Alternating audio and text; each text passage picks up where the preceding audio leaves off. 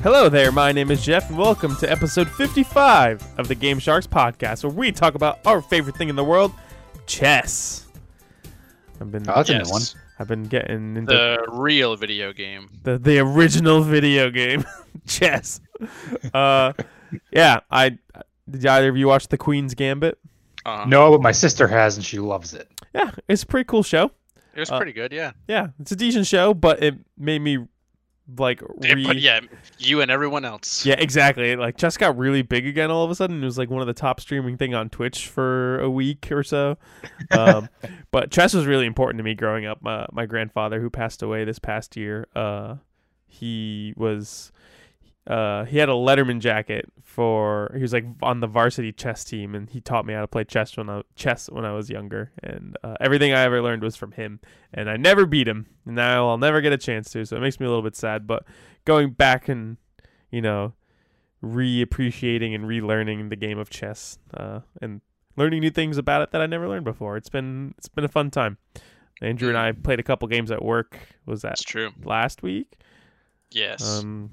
Definitely not this week. Definitely not this week. Andrew's roommate, Jordan, former guest of the show, was positive for COVID. So Andrew had an involuntary week off from work. Yep. And he's getting tested tomorrow. As long as he's negative, he can come back to work on Monday. But weird times for sure. Yeah, it's been a time. And video games. Joining me today is Andrew. Hello. And Adam. I'm back. Just the three of us. No Derek today. I think he's getting a lot of work done on his new house. No T-Con today. He's not feeling so well. So it's just the three of us, the three cousins, doing an episode of the Game Sharks podcast together. All right, boys. The main topic of today's episode is going to be our most anticipated games of 2021. I'm looking forward to talking about this. It's going to be a yearly thing that we do. First couple weeks of January every year, we'll talk about what we're excited for in the upcoming year. It's a little fun thing to do, fun speculation. Actually, it's no speculation. A lot of it is announced stuff, but I mean, last year there was definitely some speculation. Yeah, for sure. We have a ton of news this week, so let's kick that off. We're gonna start with one. It's kind of one big news story that had a lot of small things kind of trickle out after it. LucasArts has been rebranded to Lucasfilms Games, which is a bit of a interesting choice of name. I think they could have just kept LucasArts. I think I was hearing a thing that said they want to get away from the idea of, because LucasArts used to make point-and-click adventures like Sam & Max Hit the Road, Monkey Island. Adventure of Monkey Island. Day of the Tentacle. Yeah, exactly. So maybe they wanted to distance themselves from those games, because it's basically going to be almost all Star Wars games going forward. And EA's 10-year Star Wars contract has officially expired, so now other game studios are working on Star Wars video games. Finally. Which is pretty cool. So what did we get from EA? We got Battlefront 1, which was people thought was okay. Battlefront 2, which people hated at first, and then by the end of it, they're like, this is okay. Apparently, it's pretty good now, and it's free on the Epic Games Store as of this recording. PSA, go get your free version of... I probably should. Yeah, we should try it out. I secured my copy. They made Star Wars Jedi Fallen Order, which I thought was incredible. I'm in the middle of that right now. Most people do, I believe. Yeah, that game is pretty fantastic. And then they made Star Wars Squadrons last year, which was also a pretty good game. So last couple of years have been on an upwards trend. Yeah, the last two that they made were actually pretty decent. But we're going to be able to get way more. And it seems like they're really gearing up to put out a lot of Star Wars games. If the number of TV shows was any indication. Yeah, for sure. It seems like that's also translating to the amount of games that they make. Clearly, it's still popular. Oh, yeah, for sure. They've officially confirmed that Ubisoft is making an open world Star Wars game. Yes. Which is even cooler. Yeah, it's being made by Massive, who's the people that made The Division. So that's pretty exciting stuff. Division's a high quality game that I know the first one was really popular, and I think the second one wasn't as popular. I never personally played it. Yeah. But yeah, it's cool, especially after how great Jedi Fallen Order was. I'm excited to get into the world of Star, because the world of Star Wars is incredible. And yeah, and I think feels like the last couple of years have, like, maybe since what, like the original trilogy, it might be like when Star Wars popularity has been at its peak with like the Mandalorian and everything. You know, like it feels now that I hear people talking way more about Star Wars than I had ever in years prior. Yeah, ever since since Disney bought it. Yeah, essentially. So now that you have this whole, you know, thing with everything from this point onward is canon, you know, and now giving, especially with the EA exclusivity deal expiring soon, like opening the doors to have multiple different publishers and developers working on Star Wars games at the same time is really going to open the floodgates for what we can see with Star Wars games going forward. Absolutely. It's going to be really cool. I'm actually kind of hoping that we can get something like more along the lines of Jedi Fallen Order, but also it'd be really cool if that open world game, what if it was like a bounty hunter game? You know, capitalize off the popularity of the Mandalorian. Yeah, the amount of not only like Star Wars universe areas that they could explore, but like video game genres that they could explore. Like I've heard like Star Wars XCOM type games being thrown around. Oh my god, give me a Star Wars Tactics game. Oh my god, yes. Yeah, right? Like good. You could do like another pod racer, you could do some kind of fucking roguelite, you know? Yeah. Like the possibilities are endless. Yeah, I didn't even think about that. Any credible game studio can now be like, "Hey, can we make a Star Wars game?" And they'll most likely get told, yes. "Yeah, cool, as long as you have a good idea."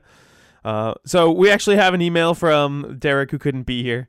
He sent me all of his games of 2021 that he's most excited about, but he has a quick little thing he wanted to say at the beginning that pertains to this. He says, I have one quick thing to say before I jump into my most anticipated games. As you are aware, Lucasfilm Games is now a thing, meaning EA is no longer solely in charge of Star Wars games. This has giant implications. Everyone loves the MCU movies, but the universe is just currently movies and TV shows. Disney is about to MCU Star Wars, but with games too. With the announcement of Massive Entertainment working on a game, I think we are going to start to see games that tie into the movies and TV shows in a whole new way. But I think this also means no, you mean they're Kingdom Heartsing it. After the failure of Avengers, there was that we are going to see the same thing happen with the MCU, and therefore Insomniac Spider-Man will be in an upcoming MCU film, and that's why they changed the character model to better match the actor's face. Thank you for listening to my TED Talk. Interesting theory. That is a very interesting theory. I don't know if that's a Derek original or if he read that somewhere, but it's the first time I've heard it. That's a valid reason as to why they would change the character model of Spider-Man. Like, everything they've said so far is like, that doesn't really make sense to me, why you had to change it. But changing it to make it so that they can because they made it more like Yuri Lowenthal, right? I don't actually know what Yuri Lowenthal is. I think that's what Derek was saying. And if that's the case, then they can have him be, like, if they're doing this grand Spider-Verse live-action movie that they seem to be leading up to. I don't know. Kinda. Yuri Lowenthal looks more like Matt Mercer. You've said that exact phrase before, I think, on the podcast. Because that's the first thing that I think of when I look at his face. But yeah, I like what Derek's. Either way, no, Yuri Lowenthal does not look like the Spider-Man remastered model. All right, well, Derek's TED Talk, his theory, out the window. But the idea of all, like you were saying, all Star Wars games going forward, everything Star Wars going forward is now part of the canon. So, like, interweaving this, like, greater Star Wars story could be cool. On the other hand, I think Star Wars is starting to fall. This is like greater than video game general Star Wars conversation at this point, but Star Wars is starting to fall heavily into the trap of needing to reference itself. And like specifically the original trilogy at every instance that it can. And I think I definitely see that. If it keeps doing that, it's gonna become pretty unbearable. It's already like, all right, come on, guys, we get it. The Skywalkers, we get it. So I just started reading. Here's hoping that the large exodus of shows that are coming in the next few years will change that a little bit. I don't know. I mean, because up until this point, aside from the video games and the novels, which I believe were both pretty niche audiences when it comes to the greater scope of people who view Star Wars, all they really had was the movies. Yeah, for sure. So now that it's more popular in the general populace, maybe we'll see that they don't have to rely on that.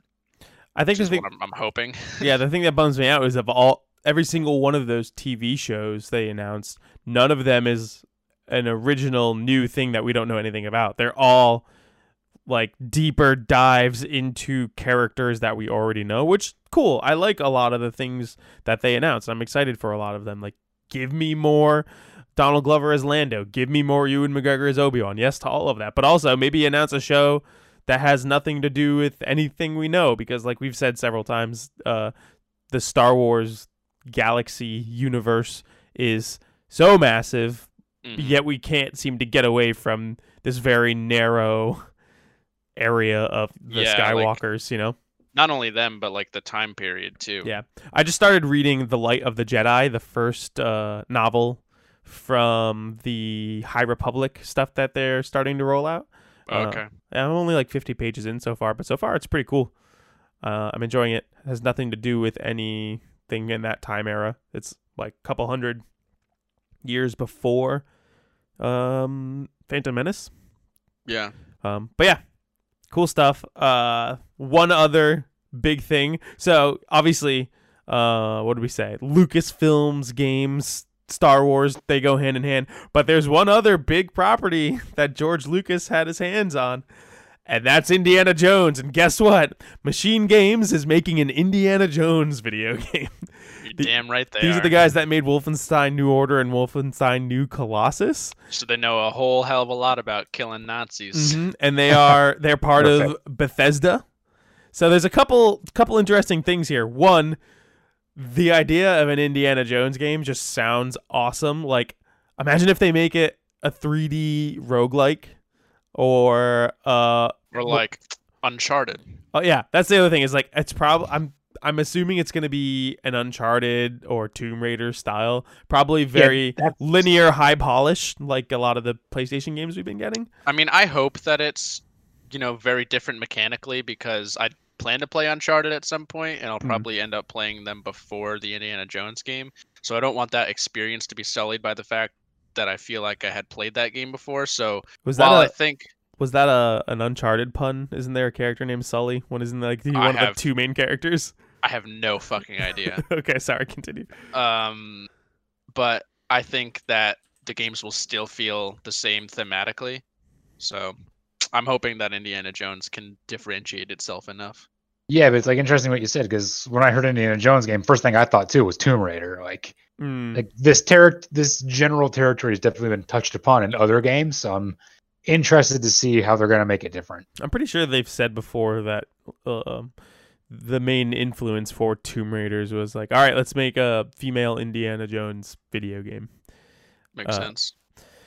But yeah, I'm super excited about this. The other thing, though, is now that it's being made by Machine Games, who is under the umbrella of Bethesda, who is under the umbrella of ZeniMax, who is under the umbrella of Microsoft, is this going to be an Xbox exclusive game? And side note, it's most likely going to be coming to Game Pass day and date. So cool. It's pretty cool. I'm very excited about all of that. I don't think that it will be an exclusive.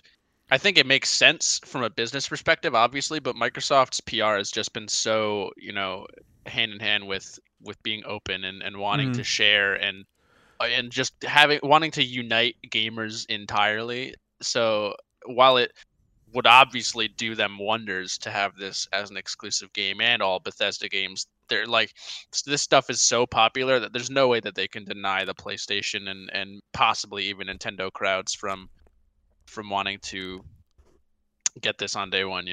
You see, I could see that argument for Fallout or Elder Scrolls or Starfield, but Indiana Jones, I feel like that's the threshold. It's such a not necessarily niche IP, but such a unique IP for video games that this could be the one where they say, hey, you want to play this super incredible looking Indiana Jones game? You have to come to Xbox. You know, they have to start doing something saying hey, you have to come to Xbox to play this thing. And I think this could be a very good candidate as one of those things. You know? Yeah, it's definitely a contender. Maybe. I was hearing someone talking about like, oh, you can't hide strong IP like this behind a specific console. To which someone counterpointed, yeah, but what about Spider-Man? Spider-Man's the biggest superhero in the world, and he is locked behind PlayStation. So, but the difference with that is Sony is a dick. Yeah, that's true. So who knows? We'll see. But I'm very excited for this Indiana Jones video game. We just got like a very quick teaser trailer. We don't know anything about it. Yeah. All we know, it's basically the same thing as showing the Metroid Prime 4 logo. Like, we don't know when or how or why. Yeah, we just know we just know it is. We just know it is, and we are very, very excited about that. All right, let's move on. Let's talk real quick about some video game gamers being cool, and good people. As they do. So yeah, this is a very fun story. Yeah. So Tsushima, for those of you who don't know, is a real place. It's an island off the coast of Japan, which is where Ghost of Tsushima takes place. They, over the last year, were hit with was it a hurricane? A typhoon. So there was a typhoon in September of 2020, and gamers and fans of Ghost of Tsushima have raised over 27 million yen as of January 10th. And this was all to go to the island of Tsushima to help them rebuild some very important structures. For instance, the Watasumi Shrine Gate, which I think was in the game, right? No, yes? Probably. I mean, you basically explore the entire island in the game, so it must be. Yeah. So yeah, it's just super cool that gamers came together to help fundraise in order to help restore a piece, like not only an important historical location just in general for Japan, but now like this cool real world set piece for an amazing game that came out this past year. It's just really cool to hear that like gamers came together and were able to do this. And especially last week was Games Done Quick. I don't know if you guys are familiar with Summer Games Done Quick and Awesome Games Done Quick. It's a bi-yearly. It's bi-yearly, the one where it's twice. Is it biannual, the one that's one of them is every 2 years, one is twice a year. I think semi-annually is twice a year. Yes, okay, that's it. It's a semi-annual speed running week-long streaming event where they raise money for different organizations. They often make it well over $1 million, and then donate it to different charities. So, just a couple of instances of gamers being good people, and it always warms my heart. I love watching all of the Games Done Quick stuff. Just I don't know if any of you have ever dove real deep into speedrunning, but there's some really cool, interesting stuff. Like watching people dissect a game to that level of like studying the code to know where they can break boundaries and stuff like that is so interesting to me. Yeah, I've experienced stuff like that in some of the games I've been playing recently. Cool. Let's talk about Mass Effect Legendary Edition. So I think you found this, Andrew. Apparently there was a leak saying that it's going to release on March 12th, 2021. Yep. So that's very, very soon. Yeah, way sooner than I expected. Yeah, I wasn't expecting this till like later in the year, way summer. later. But apparently we're getting it in 2 months. Allegedly. This is a Eurogamer article story talking about it.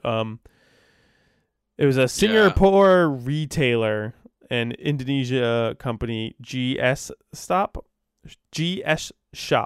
They tweeted the release date. I think it's in German or something. Yeah, it's in a foreign language that I cannot distinguish. That is not German. Yeah, I don't know what language that is. Anyways, translated, it has to do with being March 12th. So obviously, take that with a grain of salt. You never know. What that's shark bait. Wait, no. Ha hoo hoo.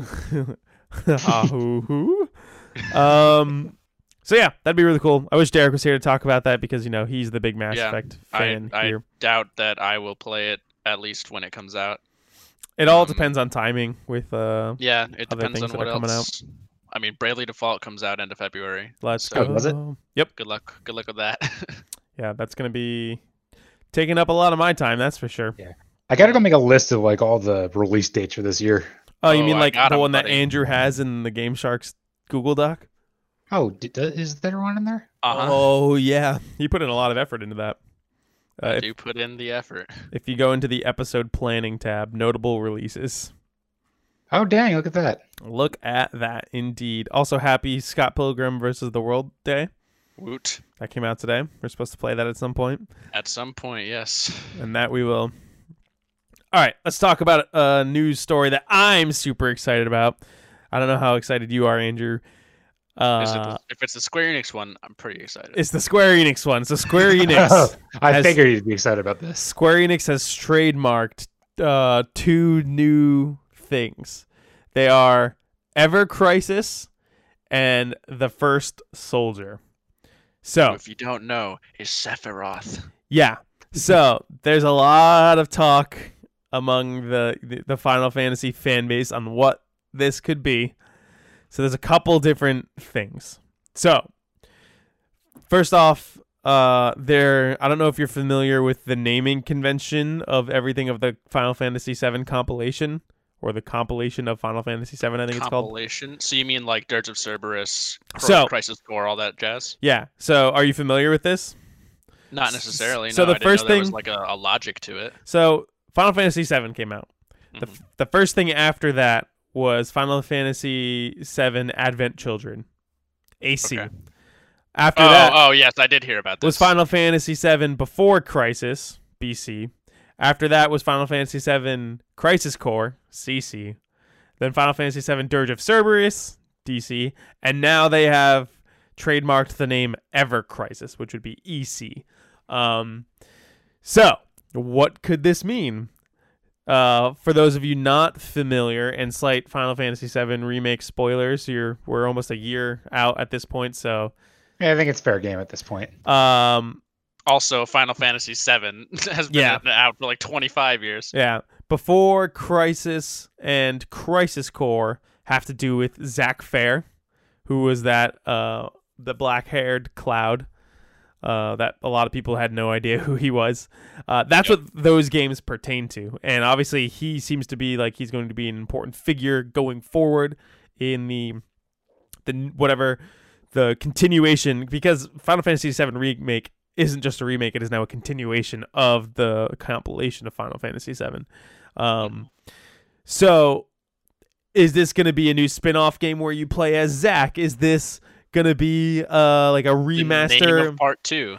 Yeah, is it going to be the name of part 2? I'm kind of more so in the camp that The First Soldier, which is the other thing they trademark, could be the name of part 2, because what happens immediately in Final Fantasy VII after the party leaves Midgar? They go to Calm. And that's And- when Cloud recounts. Yeah, events and I was of listening. Sephiroth. I was watching a Maximilian Dude video where he's talking about this. How fucking cool would it be if Final Fantasy VII Remake just opens like with you playing through that flashback? That is As the Sephiroth. start. That'd You're be in, You're really already cool. in Calm. you're in the back. Yeah, you don't open with Cloud telling the story. You just open and it's Cloud in the back of the truck with Sephiroth. How cool would that be? That would be pretty fucking cool. Right? I was more so thinking that The First Soldier could be like the part 3, or like because I think everybody at this point is expecting this Final Fantasy remake jazz to be a trilogy. Yeah. Well, Uh, Nomura said, like, we originally were thinking trilogy, but now we're thinking of maybe breaking it up into, like, even more chunks so we can, Really? dive further and harder into the specific even if sections of the game. Even if they're not all like big sprawling JRPGs, they could be on the level of like Dirge of Cerberus or something. Exactly. Well, Dirge of Cerberus is for example, it's a whole own thing. I meant on the scale of it. Yes. But so when I was looking at this, I thought that the First Soldier might more so relate to whatever like the final part is going to be, since Sephiroth is like way more prominent during that part of the game. See, I think it would make sense as the title of the second game, because this is when we really start to learn about Sephiroth and who he is, and especially this now being like the Sephiroth we saw in Final Fantasy VII Remake is like a greater being than the Sephiroth from the original Final Fantasy VII. Like, you're just like learning so much about who Sephiroth is, who Sephiroth was, you know, who Sephiroth is going to become. I feel like the second game would really start to get behind like Sephiroth's character, and then third, fourth, however many games is when it, like, that starts to resolve, but you're learning about him as the villain in the next game, especially when Cloud starts to tell the backstory. Because in the original Final Fantasy VII, you never see Sephiroth. Sephiroth is just like a name like whispered in hushed tones, and the first like instance of knowing who Sephiroth is when you see his sword in the snake. In the back of the president. He impales the snake on a stick, which is another insane thing. Yeah, that whole thing is you can't kill this serpent, this large snake. So once you get across this area where he's guarding without fighting him, you find the snake impaled on a tree, and you're like, the only person who could do this is Sephiroth. So yeah, it's just like another instance of showing off his raw power. So I think the First Soldier. So who knows what either of these mean? They could mean nothing. Oh, they also trademarked the Shinra Electric Power Company logo, which I think that's just like a re-upping thing, because obviously that's been a thing in Final Fantasy VII since the original. The logo looks exactly the same. They didn't change it at all. But Ever Crisis could be a whole new game, could be a remaster of Crisis Core, because, you know, now that Zack is a prominent figure again, they might want to reintroduce new people to Zack as a character, and we'll let you know, where did he come from, what's his story. So yeah, there's no knowing. They're starting to Kingdom Hearts us, but in a good way. So Kingdom Hearts went batshit crazy with all the weird side games and needing to know all this stuff, and none of it made sense. But now they are like, there's all these side games, and they're expanding the story of Final Fantasy VII, but in a more obtainable way. Because I obsessed about the story of both of these series. Kingdom Hearts makes absolutely no sense. I've spent so much time, watched so many videos trying to piece together everything, and it's just so many bullshit nonsense words.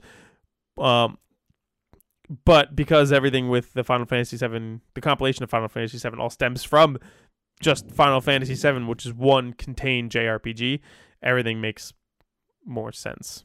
At least, I don't know, it does to me. Anyways, very exciting stuff. We're like starting to see hints of more Final Fantasy VII stuff, which I am always all for. Oh yeah. All right. Let's see. On Tuesday, we got a trailer showcasing Super Mario 3D World plus Bowser's Fury, which is coming out February 12th. Yeah. So just about 1 month away. All right, I'm going to say some words to you and tell me how it makes you feel. Mm-hmm. Kaiju Super Saiyan Cat Mario. How does something that make I didn't know I needed? Definitely not something anybody expected. Yeah, so first off, Super Mario 3D World, a very, very good Wii U game coming to the Switch. I think it's one of my favorite formats of Mario. It's definitely one of the most fun couch co-op games that exists. You get the satisfaction of a Mario 64, like the puzzle box worlds, but it's not wholly 3D. Like it's more like 2.5D. Oh no, it's fully 3D. It's like I mean, not in the same sense though. so it's like I you're- mean, like because the levels are still on rails. yeah. So instead of getting like doing a bunch of objectives in one area, you are navigating through the space linearly, but it's like the platforming of a 3D Mario with the level base of a 2D Mario. And I don't know, just that combination, it really appeals to me, and I really enjoy it. I played the predecessor to 3D Land on the 3DS, Mm-hmm.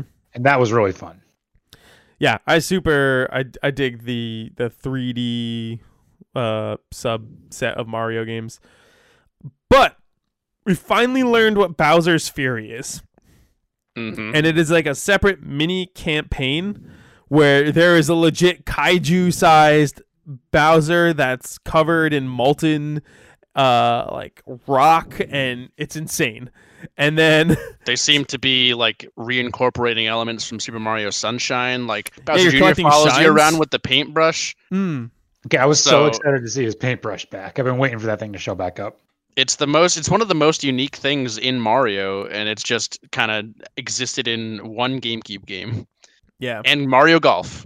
The only other time you see Shadow Mario. Is he called Mhm. Shadow Mario? Yes, Um, there is a Shadow Mario playable character in Mario Golf. So, yeah, Bowser's Fury, it's like a separate side campaign. And it gave me... It almost looks like a world in... And Mario Odyssey, right? Yeah, that's what I was thinking when I first saw it, which is really Yeah. cool. And then you accomplish objectives to unlock this super giant bell, and you become a giant kaiju-sized Super Saiyan Cat Mario to fight the giant Bowser. Mhm. I don't know. So fucking cool. I don't know how long this is going to be or how big it is. But it looks cool regardless. Andrew, you were saying we're going to buy this and we're going to play Yes. it through the co-op of it during lunch at work. Absolutely, I think that'll be a real fun time. I agree. So It'll be good to not be playing against each other for once. I agree. So yeah, very exciting about that. Yeah, And- I saw the term God Slayer Bowser thrown around a couple of times, which the translation for which ended up being slightly false. So a sad tear runs down my face, but it still looks really cool. Yeah, I'm looking forward to that one. So let's talk about the other Nintendo Switch news that we got. Surprise! Today they announced that new Pokemon Snap is coming out on April 30th. Did you watch the trailer for this? Mm-hmm. It looks so good. Yeah, it looks really It nice. is gorgeous. It's similar art style to the last Pokemon game, which was Sword and Shield. Yeah, I didn't know if you meant the mainline games or not. No, it's similar art style, but I feel like it's up-resed even more than Sword and Shield was. Oh, easily Oh, more. absolutely, yeah. Yeah. This is the true Pokemon for Switch that we all wanted. Yeah. That's how it should look. Yeah. The characters in the Pokemon look really nice. Some of the environments look a little low res. Like a lot of none of the leaves on the trees have nice looking textures or anything. But I don't necessarily need that out of this game. Yeah, because you're not taking pictures of the environment; you're taking pictures of the Pokemon. Exactly, and all the Pokemon look really great. But yeah, it looks like just regular Pokemon Snap. It's a linear on rails puzzle game where you're taking pictures of Pokemon. But it's new. But there's instead of were there like 70 Pokemon in the original Pokemon Snap? Yeah, somewhere around there. Yeah, and they're all from the original 151. Now we're gonna have way more to take Like all pictures of. 900. I don't know, but regardless, I think that's pretty fun and exciting. Is it going to be a game of the year contender? No. Is it Hell going to no. be really fun? I hope so. Yeah, I'm hoping it's fun. I definitely had a lot of fun playing the original years and years ago, so this would be a nice little memory jogging game. For sure. Yeah. All right. Last piece of news. Today we got a video from the head of CD Projekt Red, one of its I co-founders. think it actually came out yesterday. Did it come out yesterday? hmm Oh yeah, yesterday. I only saw it today for the first time. Yeah, me too. I'm not going to try to pronounce this guy's name. It's very Swedish, I think. Definitely Nordic in some fashion. Not for me. But basically, the video, it's just like a 4-minute video of this guy apologizing for everything that went wrong with the launch of Cyberpunk 2077. He says that... At least that's what they're trying to do. Yeah. So it was like one of those. If I don't know how you felt about it, Andrew. To me, it was like yeah, we're sorry, and then like not. But they're still. It's like the South Park. We're sorry. Yeah. But the guys are just rubbing their nips the whole time. Yeah, that's basically what this is. And it's like they put this out because they had to. It feel like, and they're like, yeah, we're sorry, it sucked, but we're working on it. And we hope you like it in the future. It was like the first 30 seconds he presented it as like we're owning up and taking responsibility for the mistakes we made. Which at one point he does say it was myself and the board were the ones who decided to release the game. Yes, he does say that. But then the longer the video goes on, the more he backpedals on that very sentiment where he's like throwing shade at different teams. You know, like he threw shade at the testing team, right? And like, which is just a straight up lie. Like there is absolutely 0% chance that this game made it past a testing team, and anybody other than the board was like, "Yeah, launch it." Yeah, and like he says that in the beginning, but then, like as the video goes on, he just like keeps throwing in additional details that just sully what he like his message, you know? Yeah, and. So while they say they're owning up, they're not. They're not at all owning up. And they talked about like they had to throw in, right? Like, oh, well, we really like the PC version. The PC version is great. Go play the PC version. Yeah, which is like you're missing the point. Yeah. Yeah, it's not a good game if only one version of it actually runs well. He was and it's we like were he confident. Sorry, go ahead. Yeah, he doesn't address at all like when the game is going to come back to PlayStation, like when the next gen upgrades are going to, be available. And the fact that he in this video consistently refers to the PS4 and Xbox One as old gen is just so bad. Yeah. Because for 8 years, the console that you were developing the game for was the PlayStation 4. If this game hadn't gotten released or hadn't gotten delayed 17 times, then there would be no PS5 for you to release it on. Yeah. So what are you doing calling it old gen? It does feel bad to be like, yeah, those crappy machines can't run our awesome game that we've been making for 8 years, and when we started making this game, those were new consoles. Yeah, exactly. So yeah, it seems like he's trying to just shunt the blame elsewhere.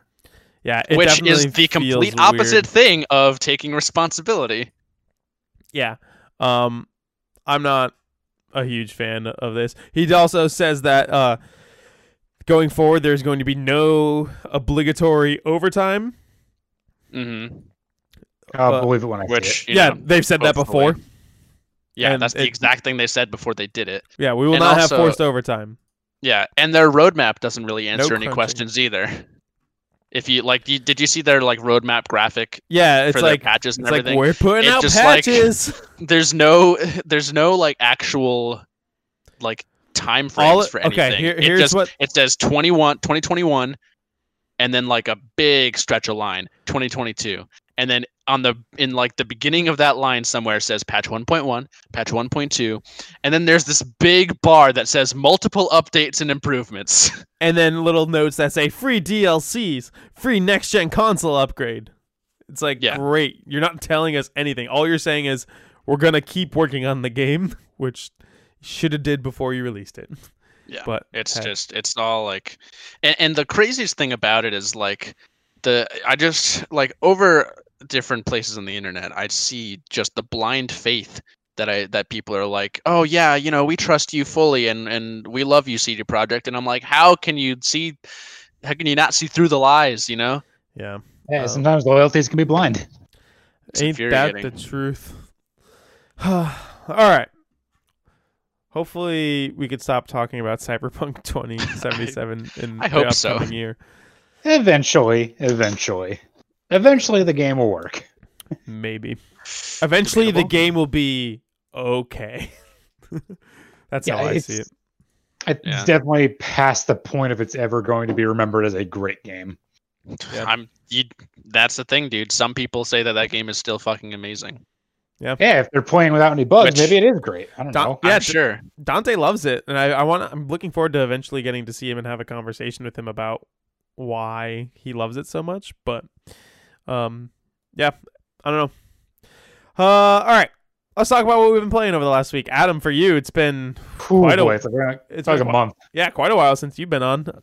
Wait, before we get into what we've been playing, do you have a game of the year for 2020? Did you By play? default- Did you play anything that came out in 2020? I think by default it's Legends of Runeterra. We got What a Legends of game. Runeterra. Adam, What a game! Deep Rock Galactic saw its official release in 2020. Oh, okay, then yes, I'll vote Deep Rock Galactic. I wasn't sure when that was Oh, officially God released. damn it! Runeterra got snubbed again. Yeah, Jeff and I don't remember if we brought it up on the podcast, but we discovered after the fact Oh no, we that didn't. Legends of Runeterra is the secret winner of the best use of Shark because it has a card called the Shark Chariot, and it's like this ephemeral like apparition of a shark that was one of the best meta decks at the beginning of the game. Yeah, Oh, geez. Andrew. I loved had that one. deck. So Fun stuff. it would have been up there. All right, Adam. What Damn. have you been playing as of late? Oh, there's been a lot of things. So I'm getting through my backlog, and I'm trying to devote this year to actually playing games that come out in 2021. There we go. I like So that. I can participate next year. Yeah. Yeah, this is just a bad year for current things for me. I just got the PC. I was trying to play things I hadn't gotten to. Yeah. So Now that in the that PS5 spirit- is out, I can let you borrow my PS4 for anything. that is true. And a lot of So- the PS5 games are also going to be on the PS4 for this year. Mhm. Very true. Very true. So I guess we'll just go down the list. So I finished both BioShock 1 and 2. I started on BioShock Infinite. Nice. I beat Ori and the Blind Forest, the first one on my Switch. So you're going to start Nice. playing Will of the Wisps next? Yeah, so that'll be like, unofficial That'll be other game I played this year. posthumous. Yeah, exactly. Posthumous like game of the year because I've heard it's amazing and I want to play it. It's pretty great. It is my game of the year for 2020. And that's why I'm so excited to play it. You give it such high praise. And I've been playing Jedi Fallen Order. Very good. Nice. Also a good game. That's aside from some League, it's really been about it. I haven't also been playing Resident Evil 4, but I can't talk about that here. Are you going to have it done? I am gonna have it done. Yes, I am close to finished. Okay. Let's go. What chapter are you on? The end of 4. So I Okay. should be able to finish it up Yeah. by next week. I just passed you. I think Ah. I'm on 5-2. But Okay. I've beaten that game before, so I'm cruising. I think I'm only at like 10 hours or something. Oh wow, yeah, you know what you're doing. I've died a lot, so I've still died a lot, but cool. All right. it's good. But yeah, like I think I'm getting to the end of Fallen Order now. I just got done with the get a new lightsaber quest on Ilum. Oh, nice. Mm, Such a good part. That's the best moment of that game. Oh, easily. it's really good. Adam, tell me what color is your lightsaber? It's currently green. Yeah, that's the Well, right choice. What are you going to change it to? Anything? Actually, I downloaded a mod I found online that Oh. makes the green look better. Yeah, the Oh, green. okay. It wasn't like Qui-Gon or Yoda green. It's more of like an off like a- green. It's like a it's like yellow a- green. It's like a pukey yellow green. Yeah, so I found a mod online that actually changes the green to look more like Luke Skywalker green. Yeah, there you go. Like traditional Star Wars green. Yeah, I'll send you guys a picture later. It looks so much better. Yeah, send That's them in the fair Discord enough. later. My lightsaber was pink. He I went saw a with lot of pink. Yeah. See, green has always been like my go-to lightsaber color, and It's good. there's a lot of people out there that think that green lightsabers are for Jedi Master only. Number one, Qui-Gon was not a Jedi Master. He was never granted the rank of Master because of his radical ideals. And number two, look at any Star Wars content that isn't the movie, and there's plenty of Jedi that have Yeah, green with lightsabers, green like lightsabers. Ahsoka. Exactly. She was a All right, Padawan. sorry, rant over. Yeah. I switched around to the indigo for a little bit because that's a cool color. I do in the like lightsaber. purple too. I think the fact that Samuel L. Jackson canonized purple lightsabers by himself speaks to the Yeah. fact that there is no canon lightsaber colors. Well, he wasn't the first. Mara Jade was the first, but that wasn't canon for the longest time, or still Yeah. isn't canon. But did that exist before Phantom Menace? Yeah, that was part of Okay. the books. That's Luke Skywalker's wife. Okay. Mara Jade had a purple lightsaber. Anyway, We talked a lot of Star Wars this episode. Surprisingly, yeah. Okay, come on, Lucasfilm. Yeah, They're getting back in it. It's gonna Yeah. be fun. hopefully. Like honestly, if we can get like a sequel to Fallen Order or something in that similar line, I'd be happy. they've confirmed a Yeah, sequel. they are working on they did? a second Jedi Fallen Order, whatever. I don't know what the naming scheme is going to be. I don't know if it's going to be Yes. Jedi something or something. I think it'll be Star Wars Jedi : something title. else. Yeah. That seems to work. I think that works. Like just like the Jedi games is Mhm. what you could call them. Like the Jedi series. Yeah, because there was previously the Jedi Knight series, Star Wars Jedi Knight. Jedi Jedi- Outcast. That's the second one. Yeah. Jedi Knight, Jedi Academy. Yeah. Anyways, But yeah, no. Anyway, it's a really fun game. I'm looking forward to finishing it. It's very cinematic. It's telling a good story. It's just all around A+ game. I agree. How do you feel about the combat? Do you think it's too hard? Sometimes. Yeah. The reason Sometimes I I ask feel is like- because Steve has been telling Jeff and I how much he hates it, but Oh. only because he thinks the combat is too hard. It depends on the situation. Some fights are fine. Sometimes it's hard to get the counter off, but it's kind of bullshit when there's like 6 or 7 stormtroopers, and it kind of feels like, well, why am I blocking when 3 got to come behind me and completely invalidate my block? It's So there's it's stuff like that. intentionally difficult. Yeah, it's definitely like it borders on like Souls-like, but Yeah, it does have kind of a Souls-like feel. I Especially haven't with, had like, the checkpoint system. I haven't had too many problems with it. Like I had to buy a controller just to play this game. About time. What'd you get? It's just like it's a plug-in Xbox controller. Gotcha. plugged into a USB. Do you know what type of Xbox? Is it the Xbox One controller? I'm pretty sure it's an Xbox One. Yeah, I didn't get a brand new one. Still a very good controller. Yeah, because I tried playing on keyboard for a little bit and do not play Fallen Order on keyboard. Do not play any game that was designed for console on a keyboard. Yeah, it's really bad because like you have WASD to move and the dash button is Z. That's So far. it's just You can reconfigure your controls. I know, but it was easier to just go buy a controller because I mean to do it anyway. You're damn right. So that's a long overdue upgrade. Nice. So yeah. Aside from that, just been playing some League. My roommate's gotten a little bit into it, so I've been helping him get better. We've been playing together. Cool. Andrew and I played a little Feel bit sorry for him. yesterday. Did not go well. Yeah, no. I played like I mean, it went about as recently. well as it can for every time we play, it seems. Because since Adam is such a relatively new player, compared to my experience, the level of skill of our teammates Varies. needs some room to be desired. Mm. You can ask Adam. Like he and I were pretty much the only well-performing members on all of those games on our teams. Yeah. It seems like an untold rule right now, but whenever Andrew and I alone play a game, all of our other teammates feed. Yeah, I played a game. Without fail. I feel like I've had a lot of dummies on my team. I was playing a game. Who was I? I was AD. I was Misfortune, and I was against. I had a Morgana as my support, and we were against Tristana Pike. And I was behind our minion wave farming. Our Morgana, we were on blue side. She walked past our minion wave. She was in the bushes. She was in the third bush on their side. and so Tristana and Pike were just like, okay. And they jumped on me and killed me. And then killed her. And they did that 3 times. And I'm just like, I can't be anywhere because my Morgana's walking past the line of scrimmage. I don't know. I feel like I've had a lot of big old dummies. I just haven't been enjoying playing League recently. Yeah. But professional play, at least in North America, starts up tomorrow. And I want to enjoy it. Yeah. I played the new champion. She seems pretty cool. I have a feeling this is going to be the first year in like 5 or something years that I'm not going to grind up to gold. Yeah. I played a solo queue game today. Yeah? And the only reason we won is because the enemy top laner AFK'd. So Nice. Wow. We take those. Yeah, Mhm. good shit. Andrew, what have you been playing lately? I've seen you dabbling in a couple of weird things that I wouldn't expect Yeah. from you because you had Yeah. some unexpected time off. I mean, I wouldn't say that the time I have off is really like increasing the amount of games I play, since I am still working from home. Hmm.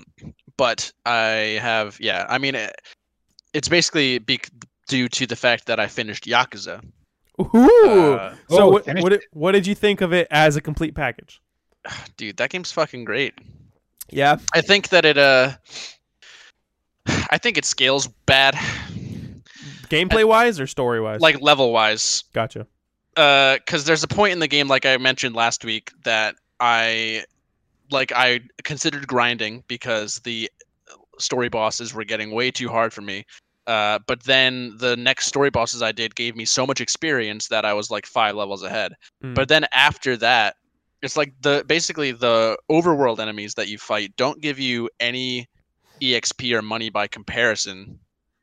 So you can't do any reasonable grinding with that. And so the only place you can grind is by the time you hit chapter 12. There's a location that opens up, and it's basically like this big arena tower where there's 30 floors, and it's like a challenge, gauntlet. And those fights give you insane amounts of experience and money. Like you'll get millions of yen by the end of that 30 floor run. In fact, the final fight of that run gives you 1 million yen straight up. Damn. And they're not very hard fights, especially the more you level up. And doing them also gives you a bunch of gear, including like some of the best gear that you can equip in the whole game. So I spent a lot of time grinding in that. But if I hadn't, then the final fights would have probably like taken a lot more out of me. And some of the fights even did, like it still took me a few tries to do a couple of them. It's just, I think the boss fights are insane difficulty spikes. But I managed to power through, and the ending was really cool. So Nice. How long did it I'm, take you to beat? I don't know, probably like 30 hours, 35 hours. Total? To beat the whole Yeah. game? Yeah. I thought that was like an 80-hour JRPG. It is if you do all the side content. Oh, did Like, you just I mainline didn't- it? Yeah, I didn't really touch. I mean, there was a period of time where I was going around and doing all of the sub stories and everything, but eventually I was like, I have too many games I want to play, so I'm just Yeah. going to do the main story. And then there's like the whole Ichiban's company that you can do. I don't know if you've unlocked that, Jeff. No, I haven't, but I was hearing someone talk about that earlier today, actually. Yeah, it's like that's a whole thing, and a lot of the trophies are related to it. So like if you're platinuming this game, yeah, it's going to take you like 100 hours. But if you just want to beat it, then 30, 35. Yeah, I'm looking at how long to beat. It says main story 45 hours, completionist 95 hours, main Yeah. plus extras 64. Yeah, it was pretty fun though. I really liked the way that story went. Nice. Yeah, but since beating Yakuza, I have now had time to play other games. I've been mainly trying to focus on Demon Souls because that's the other like old 2020 game that I want to finish so then I can play other stuff. Mm. And that's been going smoothly at points. I've also had to stop and grind a little bit because the most recent boss I came across was called the Man-Eater, and it's not a shark.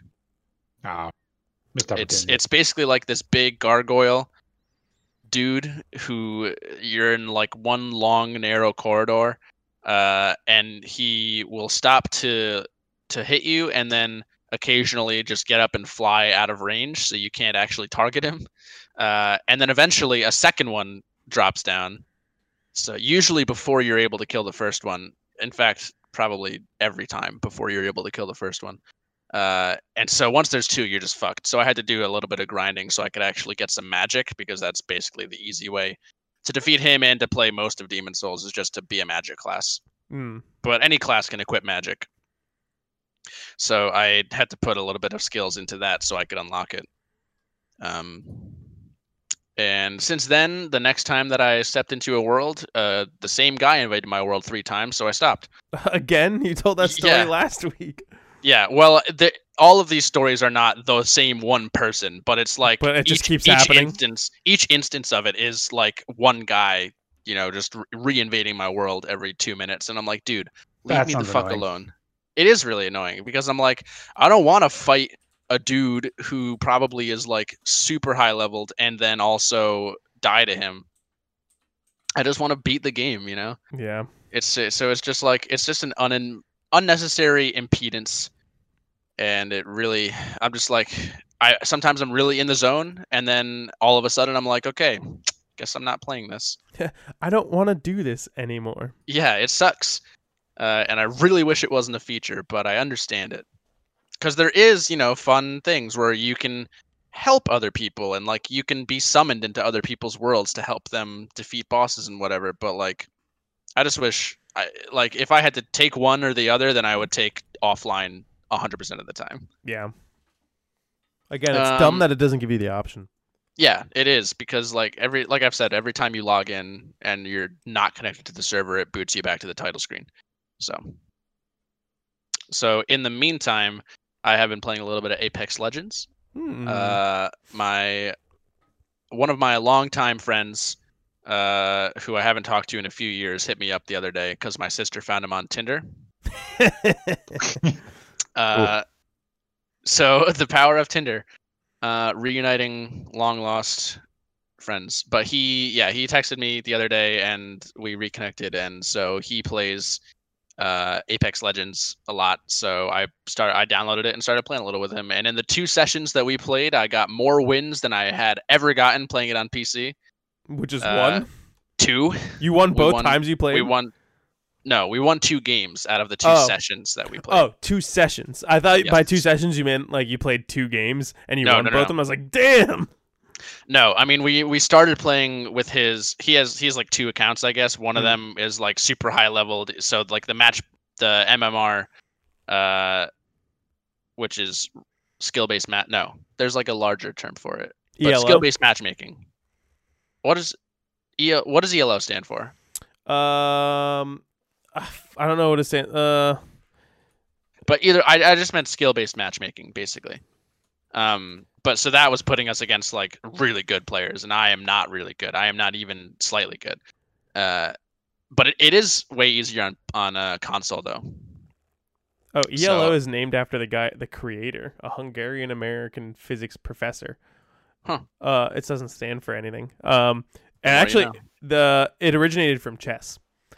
Basically. Yes. It all comes back to chess. I did know that.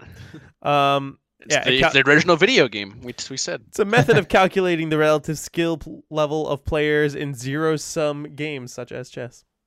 Yes. So. Yeah, but it is way easier to play on console. But I was really enjoying it. He's not like a hardcore gamer by any means. Like when I told him that the new Horizon sequel is coming out this year, he was like, "There's a Horizon sequel?" And I was like, "Yeah, there is." But it was just really fun getting to catch up with him. And then the other game that I've been playing, Jeff. Yeah, I saw you on PlayStation. I couldn't believe it. Castlevania Symphony of the Night. I'm doing it. He's giving it the second chance. Yeah, it and Resident Evil 7 I've been meaning to go back to for a while. And I'm really enjoying it. Were you been enjoying Castlevania? Yes, I have not played Resident Evil. Is it sitting better this time? Yeah. I don't know what it is with me, but like the second time with this and the second time with Dark Souls, I just got it. Yeah. Like there was no like aha moment. I just loaded up the game and I was like, all right, I understand this. But like the first time I played it, that didn't happen, and I don't understand why. So like I just as soon as I loaded up in Castlevania, I was just running through everything like I knew what I was doing, which wasn't the case at all the first time. It's just so weird. But now that I understand it, I am enjoying it a lot, and so I'm looking at our Fishbowl Google Doc. Yeah, what do I have it as? You went back and gave it a 4. Before you had it as a 2. Oh, There's no way I had it as a 2. You absolutely had it as a 2 No, the first time. It was at least a 3. Are you sure? I'm positive. Okay. Well, You can check edit history. that's too much work. But right now you have, All it says is that I added 4. So right now either you have way, it at a 4. I would still keep it as a 4. I am really enjoying all of the like Metroidvania parts of it, obviously, because Mhm. it's one of the progenitors of that genre. And I think once I got the hang of the combat, it does feel really, really fluid and fun, especially once you add different weapons. Like I just got the jewel knuckles, which are busted. Oh, so good. I think I'm getting pretty close to doing the boss. I got the gold ring, so now all I need is the silver ring. Oh, wow, you're pretty far then. Yeah, I've been playing for the last 2 days. Yeah, so you need to get both of the rings in order, because you haven't gotten to the Upside Down Castle yet, right? No. Okay, so if you don't do the thing with the rings, you'll do what Adam did, and you fight the final boss, and you're like, wait, what? And then it ends. But if you get the 2 rings, you go in the Upside Down Castle. Yeah, but this time around, I've been cruising. Like within the first couple of hours that I played yesterday, I got like much farther than I ever did the first time. I have most of the power, like the necessary powers. Like I have the bat and the mist. And I just got the gravity boots. So that's the ones that give you the double jump. Yeah, the leap stone is the one that gives you the double jump, but the gravity boots are the ones that give you the big super. It's like it's like the Super Metroid jump. Yeah. But I'm enjoying it a lot this time around. I still hold by the fact that a lot of while the animations look cool, actually trying to input them can feel really clunky at times. Like there's a lot of times where I'm walking and I'm holding the left stick in the direction that I'm going, and then all of a sudden I just stop. I'm still holding the stick. See, Alucard just stops. You should be using the D-pad. I do like I've been trying to train myself to do it, but I just can't. Anytime I'm playing a 2D game, I instantly use the D-pad. It just feels natural for me. Like I played all of Will of the Wisps with the D-pad on the Xbox controller. Interesting. It feels right. Yeah, and that usually seems to solve the problem. So whatever it is, whether it's the stick or not, but it just feels it feels like it gets in the way sometimes. And also the hits done in that game is bullshit. Oh, yeah, you can get chain CC'd for way too long. It sucks. There's like a super long animation of when you get hit where you get knocked back and you do that crouching animation. Yeah. Yeah, it sucks. And like I was trying to climb up, I don't think it was the clock tower. It was in the chapel area. It's like this super long vertical corridor, and there are the platforms on the sides that you have to jump up. And there's a bat sitting at the top one. And every single time I would get to the top, and the bat would just hit me all the way back down the middle. And I'm like, come on, dude. Yeah. The bats and the Medusas. The Medusa's like one of the worst enemies in all video games. The Medusas I didn't really mind, except for the one gear area where you're trying to hit those 4 gears so you can get that area is special equipment. Definitely a pain. Other than that one area, I don't really mind the Medusa heads as much. But fuck those fucking tables, dude. Oh, yeah, right? There's a lot of bullshit, for sure. But there's a lot of that in almost all Metroidvanias, so I'll cut it some slack. That is true. But yeah, I'm looking forward to finishing that up, which should be relatively soon. Very nice. Because the Upside Down Castle is the last like 25% of the game. I'd say it's like a third. Okay. I think the first castle's 2/3, and then the next one is just a third. Gotcha. Yeah. Okay. But I think I'm getting pretty close to flipping the castle. So nice. Yeah. I like it more than I did last year. Oh, I'm happy to hear that. Yeah, I mean, I've told you I planned on doing this for a while, so. Yeah. But that's about it for me. Solid. I haven't been playing too much. A ton of Resident Evil 4 because I started it kind of late. But like I said, I've played it before, so I'm cruising through it. I know all of the secrets of that game, so I'm sure I'm getting way more money than you guys. I'm sure I'm beating bosses way quicker than you. I can 100% guarantee that because I suck at this game. So yeah, I'm cruising through that. I've been getting back into Legends of Runeterra quite a bit. Ooh. They released a couple new characters, notably Riven, Victor, and the one that I was most excited for, and I built a deck around Zoe, one of my favorite champions who everyone else seems to hate. Yep, fuck you. I love Zoe. So yeah, I've been playing a bunch. I made a Zoe, like just straight Zoe deck. I made a Zoe Lee Sin combo deck. So I already had a cool Lee Sin combo deck, and apparently Zoe just slotted into that really smoothly. So I did that. Did you know they introduced prismatics, which are basically their version of foils? I did see that, yeah. Yeah. Huh. I learned that recently, and I'm kind of actually really disappointed in them. That's unfortunate. So I have a lot of spare money from my Google survey thing. I never have anything to ever spend it on. So I just threw it at Legends of Runeterra. And I bought a couple different emotes and stuff. And then I decided to get a prismatic for my Zoe because I love playing it. And they're super disappointing. So here is... Let's see. These are normal looking prismatics. I'm going to send you guys a link in the Discord. Podcast talk. So these are... I think it's just going to bring you this general search. So basically, it's just a silver border instead of the normal... it's like a... So it's normally a silver border, but this is more of like a shiny diamond-ish border. It's and like, then... I call it like glossy almost. Yeah, and then if you notice... Prismatic really is the best way to describe it. Yeah, if you're looking at the exact one I sent you where it says Guide to Prismatic Cards, the one on the left, you see those red rays? So that's it, and like you can see on the right too, there's those green and red rays on it. So it's like it's almost going for like a shiny foil effect, but they're kind of really disappointing and nothing interesting. And then the champion ones are even worse because champions normally have gold bordered cards, so they're just thicker gold borders with like a little bit of flourish to it, but nothing significant. The one next to the picture I sent you is one of Riven with a prismatic. I don't know.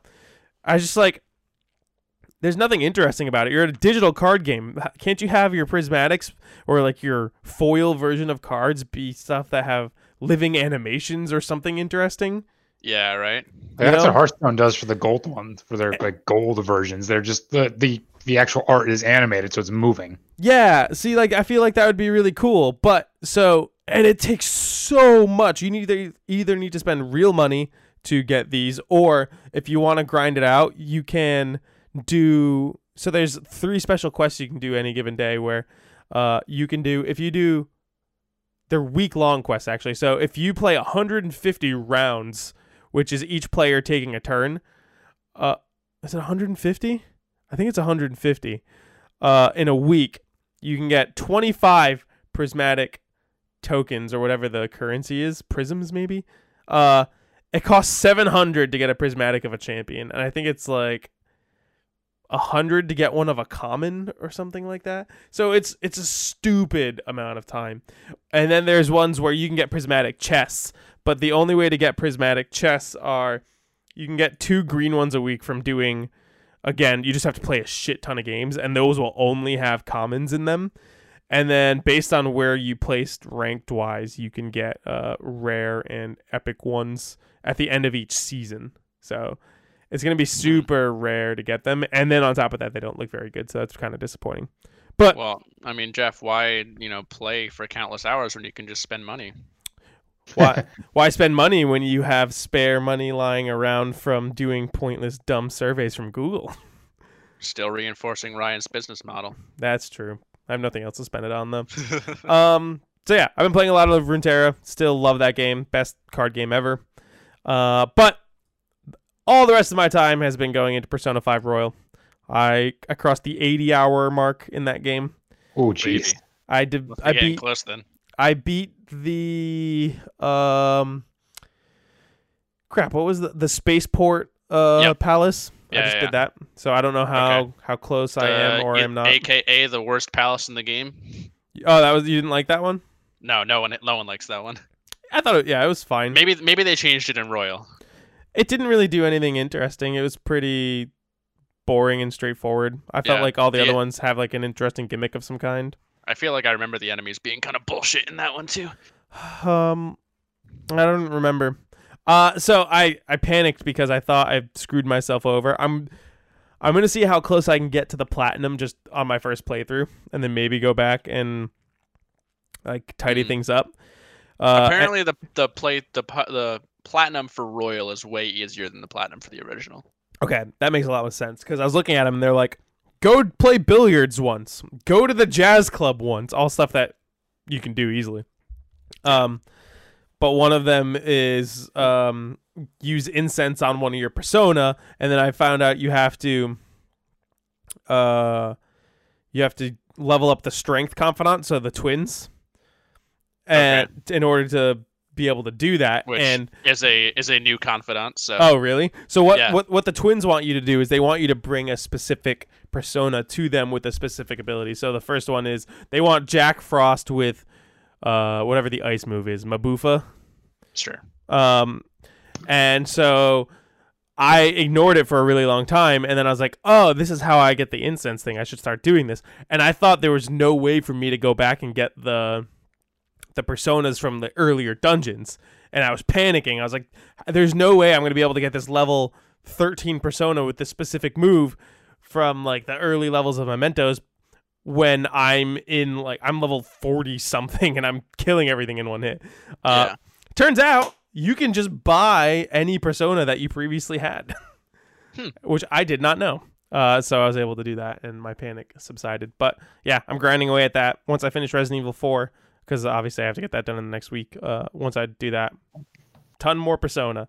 I'm going. I'm cruising. We're doing it. But that's it from me.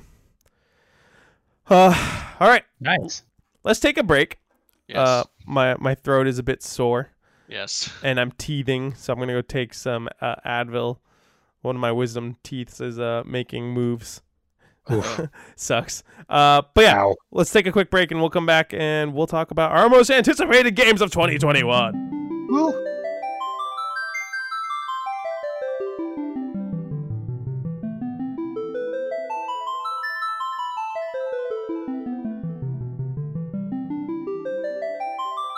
All right, we have returned and we are going to talk about our most anticipated games for 2021. However, there's one way we have to start this, and that is by acknowledging all of the things we said in last year's episode on our most anticipated for 2020 that didn't actually come out.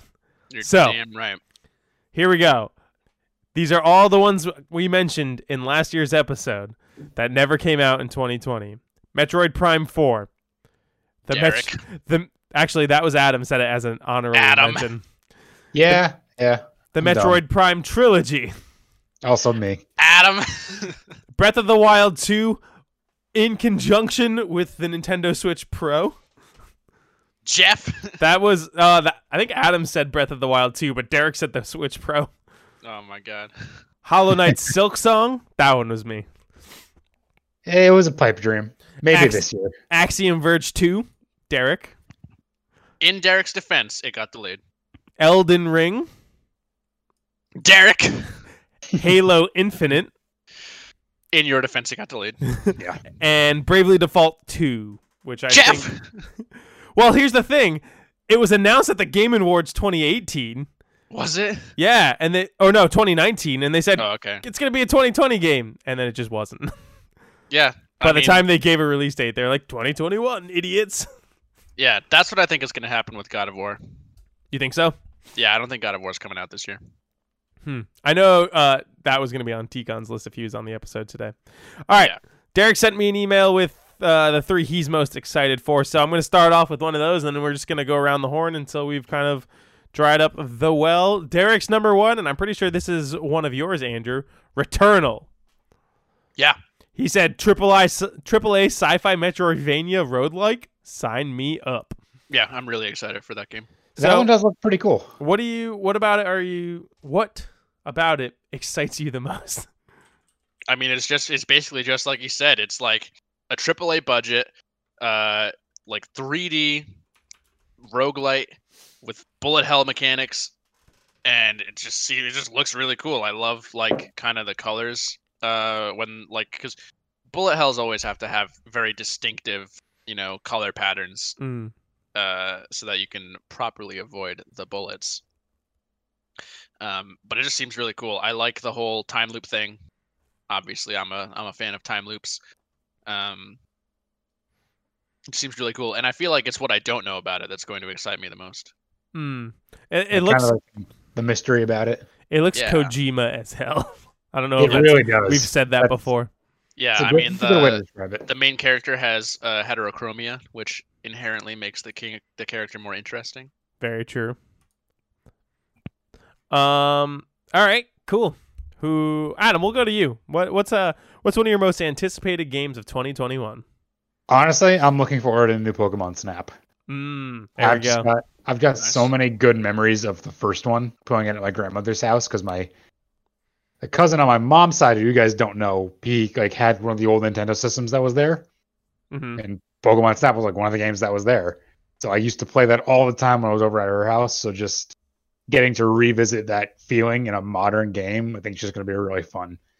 Yeah, Plus, especially. oh, sorry, you go. I was gonna say, especially after the trailer today, that really got me excited. Just because it does look really pretty and it's exciting. And I'm sure it's not going to be anything crazy and flashy, but it's just gonna be fun to go back to that throwback old style game that we haven't played since what 98 is when it came out. Yeah, originally? something like that. But it's like, it looks like it's a nice chill game where you just kind of sit back and appreciate like the art style on it. Like it's not going to be too fast paced. It's not going to be difficult. It just looks like it's going to be just a fun, relaxing time. Yeah, and it's a puzzle game at heart, which I'm always a fan of. Mm. Yeah, so definitely hitting some nostalgia on that one, but it's still on the list of things I'm probably going to pick up. Solid. All right, Andrew, what do you got? What are you excited for? I'm gonna hit you with one you probably forgot about, and it's Stray. Oh, that's the cat? The- Oh, the the cat cat game, Neo yeah. Japan? Yeah. Mm-hmm. I don't know anything about that game, but you play as a cat, so That's all you need to know. that's It's apparently according to some recent at CES there was like a Sony reel, and at the end there was like a whole bunch of release dates at the bottom of like in the fine print. So Stray was one of those, and apparently it's coming out in October. Nice. Oh, okay. So we probably won't hear any more about it for a while, but I'm really looking forward to finding out more because I want to know what the fuck is going on. You're just a cat with a backpack and like a Neo Japan. Yeah, and there's like robots everywhere. It looks really cool. Yeah, that's a super weird one. And yeah, a game that's so obscure and weird that you know nothing about. I'm always like the most excited to learn more about those. Yeah. All right.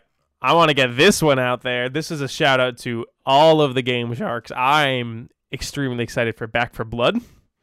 Oh, yeah, that looks good.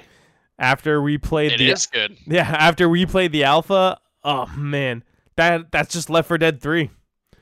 It's a continuation of the Left 4 Dead series, and it's also got a deck building component. I mean, come on. I can't. Just I love everything it. Jeff would want in a game. Yeah, I'm insanely excited for that, especially after playing in the There's alpha. no tactics though. Yeah, well, that's all right. You can't have everything. Yeah. Deck build. Are there any deck building tactics games? I'm gonna have to look into that. One is probably One Step from Eden, right? It's not really a tactics. That's not a tactics game. game. That's a grid battler. That's It's like grid based. That's like a Mega Man Battle Network game. Anyways, yeah, we played Back for Blood. It's incredible. I can't wait for that to come out. I'm sure that's gonna take up a lot of our time. Actually, buddy of mine, Willis, was asking what we're gonna play that on. He doesn't have a PC. So we're gonna have to. It's gonna be interesting figuring out what we want to play games on going forward, especially because I feel like there's a lot of multiplayer games. Like you were asking what we're gonna play Scott Pilgrim on, and no one responded Yeah. to you. Yeah, I know. It tends to happen. Yeah. So we got to figure out: do we want to do PC? I've kind of shifted away from my PC for most of my gaming, but I don't know. Everyone. Like Adam has a PC, but none of the gaming consoles. But my buddy Willis, who I love playing games with, doesn't have a PC. It's tricky.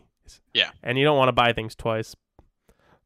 So it's going to be a difficult task going forward. But all right, we're going to move on to one of Derek's other ones. Derek is excited for the game Outriders. I don't even know what this is. Do you guys know what Outriders is? I hear it talked about a lot, but I don't really know much about it, actually. He said, finally, a looter shooter that's not a GAAS. I don't know what that stands for. Do you know what that stands for? Gear something syndrome. No, simulator. I Googled it, and it says, generally accepted auditing standards.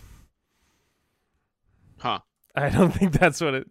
Oh, game as a service. Doy. Oh, gotcha. That makes sense. So yeah, this just it looks, now that I'm looking at photos of it, I don't know anything about this. Holy cow. It definitely looks Square Enix. slightly Destiny-ish. I'm looking at screenshots of it. Destiny meets futuristic, less muddy Gears of War. Yeah, it comes out in April. Yeah, I don't know a single thing about this, so that's Me going to be neither. all you, Derek, when that comes out. Adam? I'm gonna shift the gear a little bit. I'm kind of excited for Ruined King Yeah, that one's on my list. Absolutely. I'm very excited for Ruined King. because it's really one of the first games aside from Legends of Runeterra where we're seeing that League of Legends universe in a different game format. Yeah, absolutely. I'm very excited to see what they're gonna do with it. I'm intrigued by the art style. I'm intrigued by the way the characters are going to work, and it's going to be a turn-based like JRPG battle system. It's super cool because the Ruined King himself, Viago, is coming to League of Legends. So there's like every League of Legends content. So League of Legends itself, the Ruined King. I think they said Runeterra. Like they're all going to be focusing on this big event of the Ruined King, who's been this character whose name has been around in the League of Legends universe for Like they just 10 announced years. Like the next 3 champions added to the game are all going to tie into like the return of the Ruined King. Yeah, so it's the first time they're doing like a storytelling perspective in League of Legends through the release of new champions. and through other mediums too. At least on this scale. Yeah, exactly. So this is just going to be, I think it's going to start something really cool for the League of Legends universe. So I'm just excited to see where it comes, and it's kind of going to set the pace for, well, the pace and tone for other games they put out that are going to exist in the universe because they have a lot planned we don't know anything about. Yeah, I'm pumped for that. I don't think it has an official release date as of yet. I think it's just 2021 is its current slated. Yeah, I think it got pushed back a little bit. So excited about that. Gonna be good. I'm hoping. Andrew. I gotta give it to my boys at Heart Machine for Solar Ash. Oh, I forgot about that. Yeah, there's a lot of games from that original Sony reveal event that I'm really excited for, but we just haven't heard anything about because they weren't slated for that holiday window. You know, everything's been focused on the Spider-Mans and the Demon Souls and even stuff like fucking Deathloop and Hitman. And now it's like there's so many other games in those trailers that I'm like, this is all really interesting, and I really want to know more about it. And Solar Ash is no exception because it's made by the same guys who made Hyper Light Drifter, which is like this super stylized, like top-down action game. But Solar Ash looks like it has a way higher budget. It's being produced by Annapurna, and it seems to have a similar level of stylization. Yeah, as it Hyper looks Light like Drifter. it could take place in the Hyper Light Drifter world. Just the Yeah. colors that they're choosing to use and the way things are lit up. And the brief moment that we saw in the trailer makes it seem like whatever movement or traversal exists in that game looks like it's going to be fluid as hell. So I'm really looking forward to it. Yeah, I forgot about that I entirely. just looked it up. It's going to be on PC too, so I might have to take a stab at that one. Hey, there we go. Yeah, I'm excited for that one for sure. All right. I want to talk about Neo: The World Ends With You. Anybody?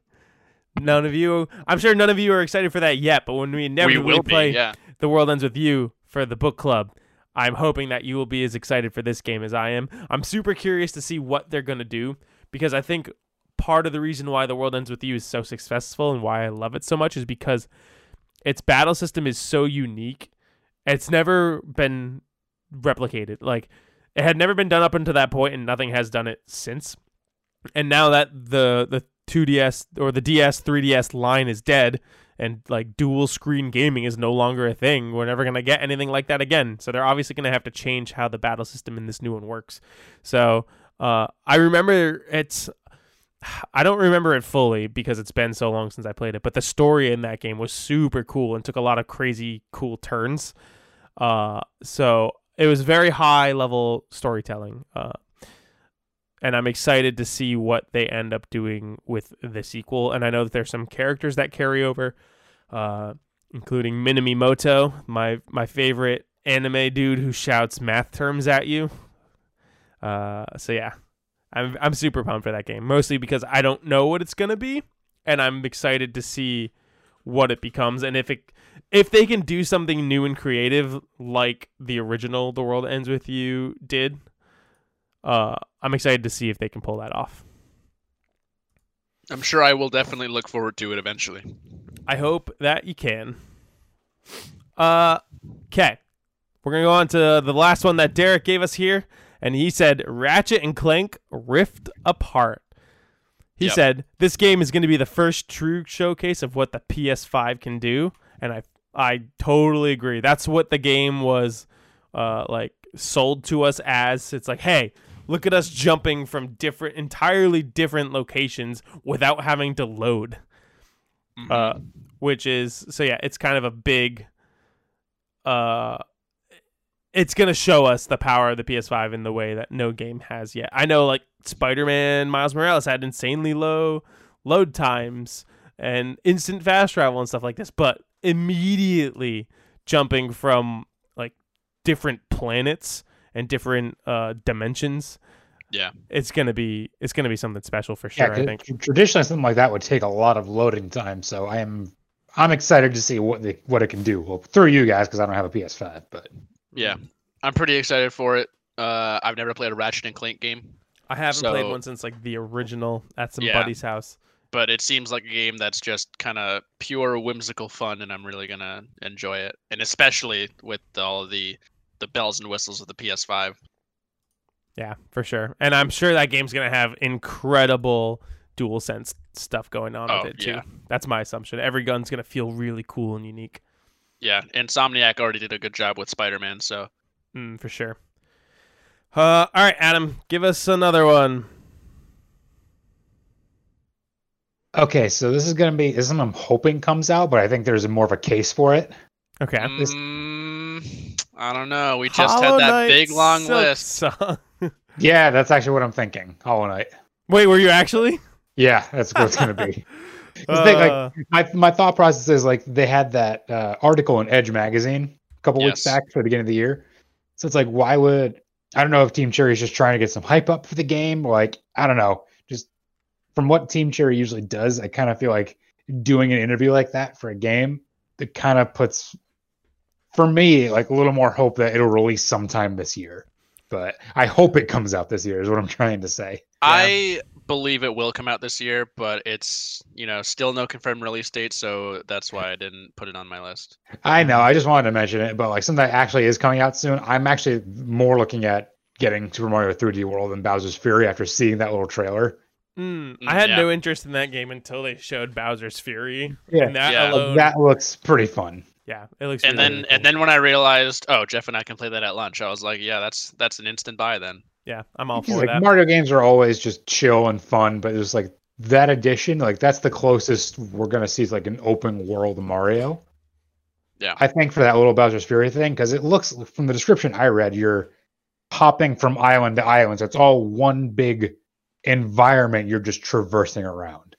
It looks like it might be like kind of like Miles Morales was to the Spider-Man 2018. This is going to be to Mario Odyssey. That's kind of the vibe, but on a much smaller scale, but the same general idea. Or just a super tight package.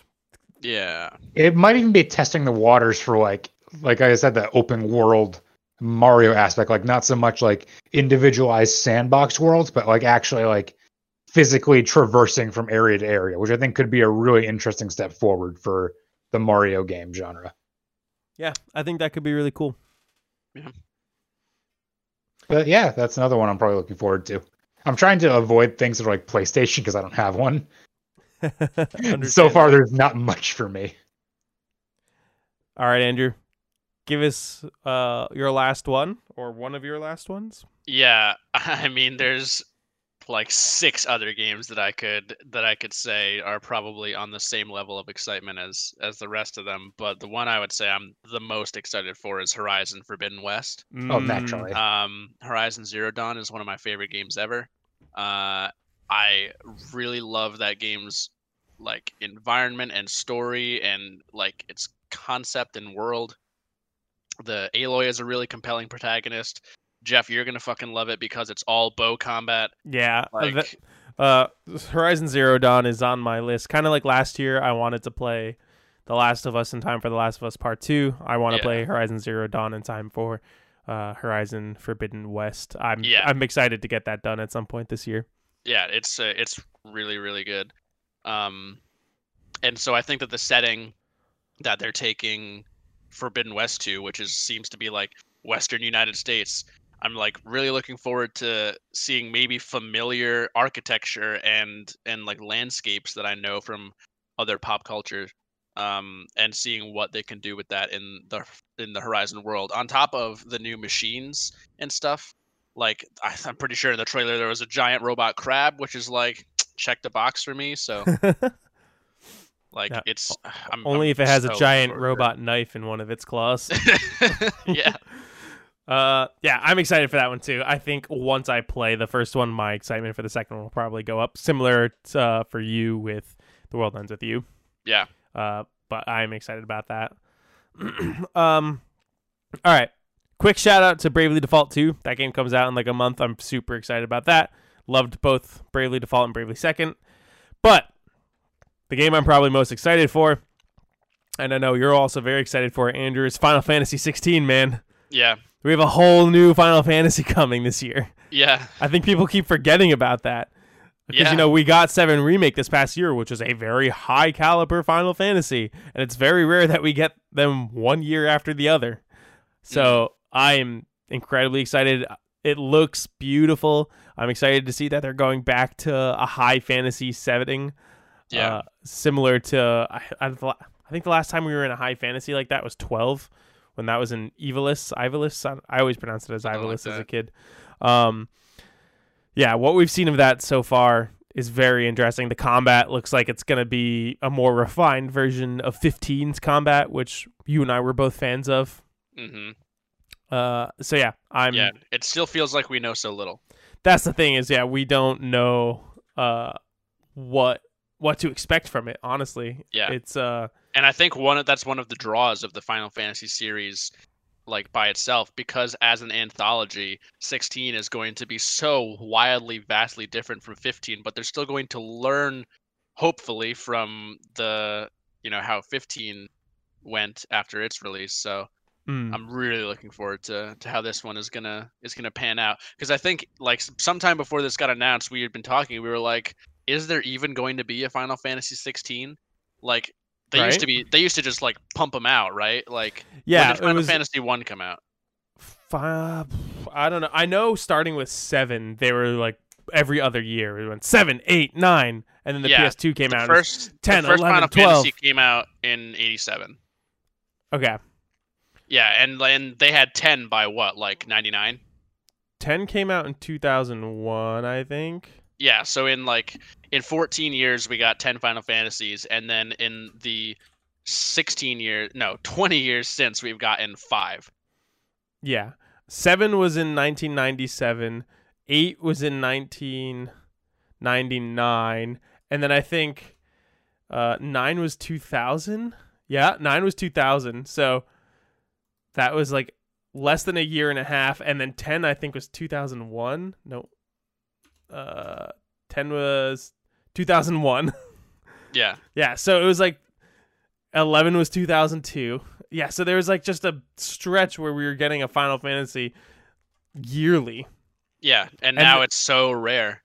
Yeah. Yeah, especially from 14 Well, when they started introducing the MMOs, it felt more of a gap than it actually was. Yeah, It and became 13 weird. had 3 parts. Now that I think about it. Yeah. So, but we're getting a whole new, brand new mainline Final Fantasy. So that's super exciting. It's very exciting. This one is definitely high up on my list. It's so hard to like narrow down a top 3 by any means because like I feel like this year is going to be just as good, if not better, for video games than 2020 was. Yeah, I think a lot of there's a lot of stuff that would have come out in 2020 that we didn't know about that got pushed because of COVID. So I think we're gonna get a super packed special 2021. Halo Infinite was supposed to come out. Ratchet and Clank was at one point a launch window title, which I think it's still slated as, but that's definitely like we're not in launch window anymore. I'm a firm believer that we would have gotten Breath of the Wild 2 without a pandemic last year. Oh, probably. Yeah, maybe Silk Song 2, who knows, there's so many games. All right, do you want to run through the rest of your list real quick? Just shout out the names. Yeah, I will. The Medium, which comes out in a couple weeks, I think looks really cool. Cyber Shadow, similarly in a couple of weeks. It's the next Yacht Club game, but it's being published by Yacht Club, but it's being developed by one person. Huh. I didn't know that. Yeah, so that seems really cool. I love that 8-bit aesthetic. I liked The Messenger, so I'm curious to see their take on it. Persona 5 Strikers comes out in a couple months. Jeff, I believe I told you at one point that I wasn't sure on the canonity of it. It's a direct sequel. Yeah, I heard that. I was talking to my buddy Willis about that today. It follows up Persona 5, so that's really cool. Obviously, I won't be able to play it until I beat Persona 5 Royal, but I'm going to wait to hear your and Willis's opinion on it before I pull the trigger, because I'm pretty average on Muso games, so it has to be doing something very special for me to want to play it. Yeah. I'm really looking forward to it. I think I'm probably going to spend a little too much time in it. Resident Evil 8, which they just announced we're getting a big gameplay reveal event next week. Yeah, that's exciting. So I'm super excited about that, especially with my plan to replay 7 soon, or at least physically play through it. Let's see. I'm trying to run down the list because there's so many. Bomb Rush Cyberpunk is one that I'm pretty excited for. That's like the spiritual successor to Jet Set Radio. Yeah. Kena Bridge of Spirits, which I left off of my list because I personally was like, this is going to be on Jeff's list 100%. I forgot about it. Yeah, and that's coming out allegedly in March, which is like really exciting. Yeah, that's cool. That was like one of the, I think, highlights of the PS5 reveal event. Elden Ring, I'm now excited for. And that's basically all of the big ones for me. Nice. I would say other than like God of War 2 and Final Fantasy 16, all of the big AAA sequels that I felt were too obvious to say like, oh, my top 3 are Final Fantasy, God of War, and Resident Evil. So. All right, sweet. I guess we're at the point where we're gonna do some trivia. Yeah, did Derek actually make the questions? Derek had emailed me the questions, and I do not know any of the answers to them. He sent them in a separate email. Nice. And I haven't looked at the questions yet, so we're going to go through these for the first time, and I'm going to participate with you guys. So are you ready? Oh, yeah. Let's do it. Also, real quick, rip Hogwarts Legacy. Hogwarts Legacy got delayed. We didn't really know much about it anyways, so but there's plenty coming out this year, so that's fine. All right. I'm quickly glancing at this, not reading any of the sentences, looking for keywords, and it looks like the theme of the trivia is Star Wars. Oh, okay. Fits in with the news. Yeah, so we got the Lucasfilms games news this week. So we'll see how this compares to Steve's Star Wars video game trivia. All right. So we're going to do this the different way where we're going to go through all the questions, give our answers, and then we're going to go back and retroactively look at the answers because obviously I don't want to read them as I go and see an answer too early. So, question number 1. Which Star Wars game series was exclusive to Nintendo consoles? Exclusive? Which Star Wars game series was exclusive to Nintendo consoles? And we don't have any clarification, obviously, because Derek's not here, so we just got to go face value. I think I know it. So was exclusive. I'm pretty confident that I know what he's talking about. So that someone does. All right. So we'll have Adam go first here. Adam, I'm guessing some kind of Star Wars pod racer game. Okay. Andrew, I guess Lego Star Wars. My guess is Rogue Squadron, because I know the original Rogue Squadron was an N64 game, and then there was 2 Rogue Squadron games on the GameCube, and the newest one is like an everything release. So I'm going to say Rogue Squadron for that. Okay. All right. Question number 2. What was the name of Vader's apprentice in the Force Unleashed series? Oh, this one I do know. I looked this up recently. Oh no, Steve and I were talking about it. I know the answer to this one. Oh no. Oh fuck. We're gonna have Andrew go first, I guess. No, you can't. You gotta give me more time than that, bro. No, I don't. Bro. Fine.